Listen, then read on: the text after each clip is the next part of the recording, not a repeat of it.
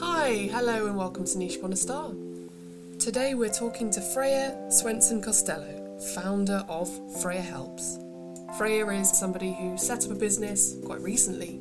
She's been going about 3 years and in that time has developed incredible self-belief and created a business that suits her perfectly. Watching her go on this journey has been amazing for me as her friend because it's really true to her and true to her identity and who she is as a person, and her business has evolved around that. And I asked her to do this because I think she's an inspiring character and an interesting character, somebody with a lot of practical help, but also somebody with really strong self-belief, which I think we need more of that in the world. Let's chat today with Freya about believing in yourself, jumping into things with as little fear as possible, and then once you get going, establishing the right boundaries for yourself and your business in the long term. Without any further ado, welcome to Niche Upon a Star. Thank you so much for talking to us. Yeah. So Freya, tell me a bit about your business and tell me a bit about you. Hello, thank you for having me. So yes, I am Freya. I own Freya Helps Me. It started out 3.5 years ago where I went on maternity leave and then had to leave and go freelance, and I had wonderful people such as yourself telling me, just do it, go freelance, stop being scared, just do it, and I have not looked back, and it's absolutely lovely. I think your journey is really a really great example of like square peg, square hole, just absolutely you found your home, and it's been amazing to watch it, and I really want you to share it because I think people can learn a lot. You are a can-do person. Oh yeah, I'll chuck myself and give it a go. You're a sweetheart for saying thank you very much. It's really interesting you saying square peg, square hole, because my entire life I've been a square peg trying to fit in a round hole because I'm neurodivergent and I haven't fit in the boxes. And so freelancers work for me because I've said, fuck it, I'm going to make my own box. Yeah, I'm going to have lots of different boxes and try them all and have fun doing it. And oh my God, life is so much easier. That's right. And what do you think is it about the intersection between your neurodivergence and also the freedom of a freelancer that works well for you? There is, it's surprising. There is I think it's like 26% or something of agency owners or freelancers or people that own their own companies are neurodivergent. And I think it's a case of we make our own boxes, we have the control, we can make the environment that works for us and is less of a stress. I mean, I was riddled with anxiety and stress of when I was employed being like, oh God, I'm doing the wrong thing. Oh God, people don't like me. Oh, this is going to happen. It's the worst thing in the world. And I'm now, as freelancer, I'm like, that's on me to control. My clients don't like me. Okay, I can control that. I don't have a client. I need to go and find a client. That control is on me. There's no doubt of what the situation is and what's happening. It's a case of fix it. It's on me. I've got to fix it. I've got to find the answer for it. And we don't have to sit there and work standard 9 to 5 because it doesn't work for everybody. I think the control is something that we both enjoy when it comes to running our own business, because it means that we're not ever not in the driving seat. And when you're in the driving seat of your own business, especially as a woman, especially as a mother, yes, it is empowering, and you can be like, this is me, this is what I do, and it feels great. Yeah. And even if you're not a positive person, you'll end up having really positive moments every single day. You can't help it because you're doing it for yourself. If you could go back and sort of give yourself some advice, maybe we could start with that. What would you say to yourself in retrospect? Just do it without getting sued by Nike. Just give it a go. Try it. I was in a position where I was lucky enough that I could try it. It was a case of one job finished and I'd finished my maternity leave, and I was in a bit of a low point because I'd done maternity leave for a year and I'd lost my identity. All I was I'm a mum. This is new. And the pandemic hit. It was a whirlwind. It was a it was fun, needless to say, as we've been through it together, totally. Yeah. And starting the business and having the support around and the love that my friends and my family have given me, and everyone just championing to be like wanting me to succeed. Give it a go. The worst that can happen, you've tried it. It didn't work. Okay, no worries. Maybe that particular way didn't work. Let's try something else. Let's try a different way. See if that works. Not everyone fits the same mold. That's true. You don't have to have everything set up to start. And I think a lot of fear I found was when I started, it's like, right, well, I need a website. I need to know X, Y, and Z. I need to be offering absolutely everything. And it was a case of, no, just start. Find a client, start. If that client doesn't work and if that particular type of work doesn't work for you, don't worry about it. You can end that. You can try something new. There's more fluidity to it, which is refreshing but terrifying. And it's and it's a case of just try it. That's all you've got to do. Just try. The way we were raised when we were at school was very much like, you get a job, you get a good job, you get a professional job, and you stay in that job. Yeah. And the world has moved on. I've been in the same jobs for years and years, and it was weird. I mean, I would change jobs every 2-3 years or so, and my parents would be like, "Oh God, what's wrong? Why do you keep changing?" I'm like, well, that's what we've grown up with. That was the norm. You go somewhere new, you learn something else. Whereas my parents would be like, "No, this is the job. You stay here, and that's it." And it just shows you how in one generation things change so much. So that's right. So you went for it, didn't you, in your first year? Yeah. Things all started falling into place, but it wasn't a straight line. I think it's fair to say. But your can-do attitude, your positive attitude was how you overcame it. Can you talk just about one or two of those initial hurdles on the journey to figuring out your business and your USP? What were some of the lessons you learned? I think the biggest challenge in the first year of business was believing in myself and believing that this was an option I could actually do.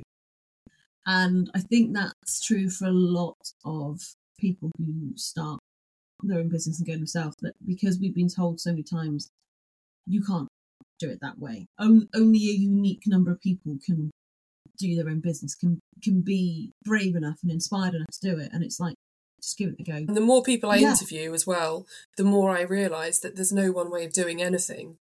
It's like anything in life there is just so many ways to go about running a business, and there's so many different skills to everybody. So the biggest hurdle for you was believing in yourself and doing it and going for it.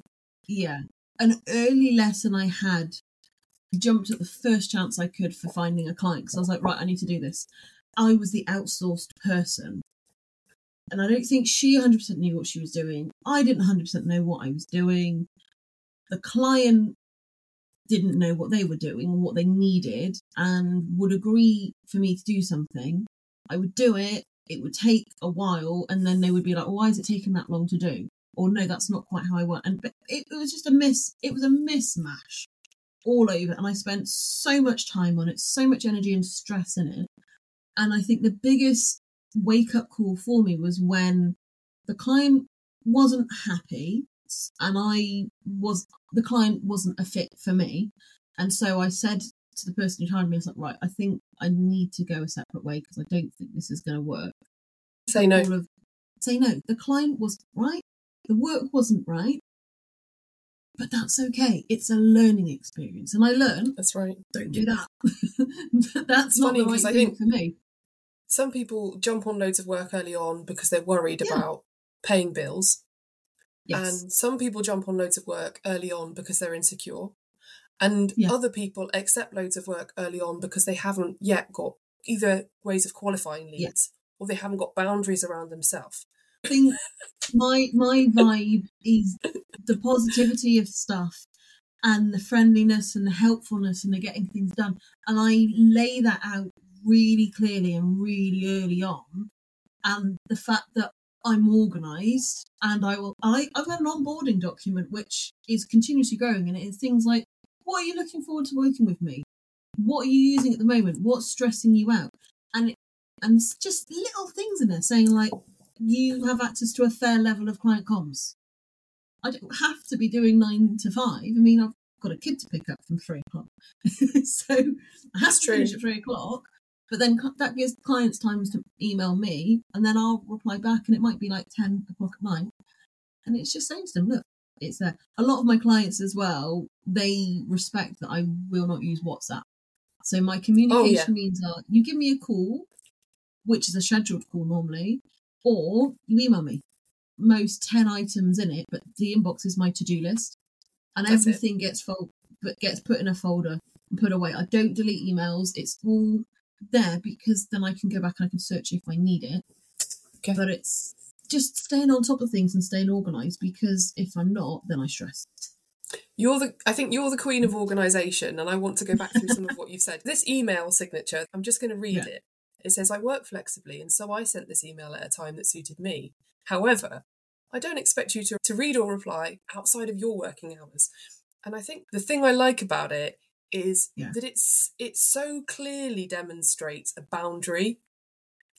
Yeah, it's come from times where, like, I don't work Fridays because Fridays is my time for me and my son. He doesn't go to nursery those days. And so I'll actually put an out of office reply on now. So for Friday, Saturday, Sunday, my clients know I don't work those days. But it's just a reminder, should they email me, to be like, look, I'm not going to get back to you until at least Monday. I've had to force myself to learn as someone who is autistic with ADHD, but it works and people like it. And then I find if you treat people with kindness, they'll treat you the same way back. So what's next for you? What direction do you want to take your business in, and why? So I had a bit of a shift last summer and I went limited company. And that was a big deal for me. And I put it off longer than what I should have done because I was terrified. Again, I'm terrified of like starting a business, I'm terrified of starting or stop. And I was like, just do it. And I've had a fantastic accountant who's held my hands through the process, and he will answer all of my silly questions and doesn't make them feel like they're silly questions, which again goes back to find people that will support you and will help you and want you to succeed. And from that, I've then been outsourcing more. And I've started hiring more people to help me with the stuff. And I'm like, oh, I can breathe again. It's not, because again, it's gone back to the time mentality of I've been doing so much and trying to get it all done and trying to please everybody. And I've been like, right, pay someone. Get someone to help me to do certain things. I tried outsourcing with one person. It didn't work. But again, it's a learning curve. And so I think that knocked my confidence a bit. So then I'd be like, right, let's try something else again. Try something different. They're fabulous. They're making my life easier, and I can breathe a bit and I can have more time. I think where I want to grow more is discovering more of me. This year I want more time to learn. I want more time to grow me, not just the company. And this is where I was going to go. Where I started at the company when limited in the summertime, I spoke to a lot of people and I was like, what should I call myself? And I had a big hurdle of, should it just be still Freya Helps Me? And people were like, well, if you want to be a multi-million-pound business or you want 100k plus income coming in every 6 months or so, you need to move away from the Freya bit. You need to be rebranding. You need to be something different. And I was really umming and ahhing about it. And then I was like, actually, no, I don't want all of that money. I mean, yeah, money's lovely, but I don't want that. I don't want all of that pressure. And my clients like working with me because they like me. And if I take that part away, it's a completely new business. It's a completely new model. It's not going to be me. So I stayed true to myself of being like, right, I'm going to be Freya Helps Me Ltd. And I can rebrand if I need to. Yeah. I got it fixed in my head that I had to be either A or B. And actually, I was like, well, no, I can be B. I can be Freya Helps Me, but rebrand and go trade as a different company. There's no one route and one solution. There's flexibility. There's options. And it took me a while to realise. It took me longer than it should have done. And so I put it off for months and months, probably 6 months longer than I should have done. And so I think this year's about growth more, for growing that, being happy, being steady, increasing a little bit.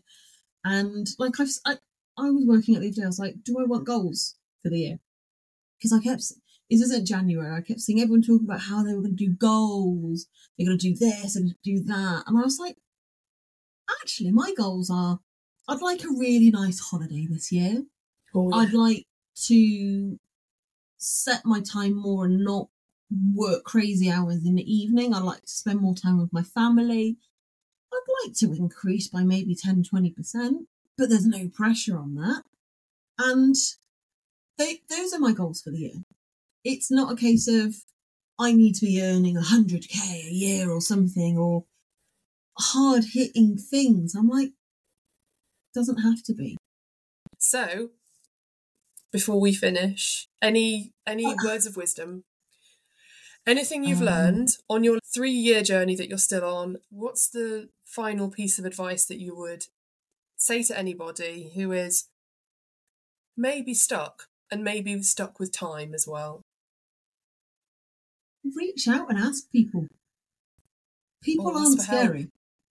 Yeah, ask for help. Ask for people's opinions. I mean, God knows you gave me so much advice and help when we went walking through the woods with our little ones in our backpacks, and we were just there, stuck, literally welly boots stuck in the mud, and you're just very kindly and patiently explaining to me, just do it, Freya. Trust me, you won't look back. Yeah. Ask people for help. Ask people that you've worked with what was a good thing, what was a bad thing, and just try it. There's people out there that want to help. I'm a big believer in karma and putting good things out into the world, and if it comes back, that's fantastic. But I often have calls or chats with people where I will just help them, and I'll be like, look, yeah, I could probably charge you for this, but you know what? Just try it. And then the funny thing is, they come back to me with big projects, which is not intentional. My intention was, I just want to help you. I want to give some positivity, help you to succeed, and just chat to people. Don't be a dick about it. Be kind, be nice. Just don't be scared. Don't read too much about things all the time, because you can read and research, and then that's all your time. Just try it. If it doesn't work, try something different. Love it. And that was Freya talking about how in just 3 years she's managed to build a business that's gone from strength to strength and has strengthened her along the way and has become more and more attuned to her identity and her personality and all the things that she brings. What a positive and happy time I had chatting to her. If you want to find out more about Freya, then you can Google Freya Helps Me, and she's really easy to find. Or you can find her on social media, on LinkedIn, if you search for Freya Swenson. We're also now on Instagram, Niche Upon a Star. And you can listen to this episode and all of our other episodes across all the different podcast platforms, but they're also on my website, which is leancontent.co.uk. Thank you very much.